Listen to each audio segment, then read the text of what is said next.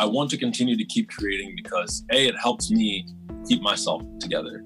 A lot of people struggle with mental illness and a lot of personal issues, and they don't have outlets. And I have to look at it as this is an outlet that I can use to be my caveat in these situations. When I'm down, I write music.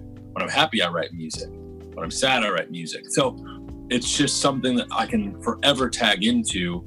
As long as my brain is functioning and moving, I can continue to keep putting stuff out.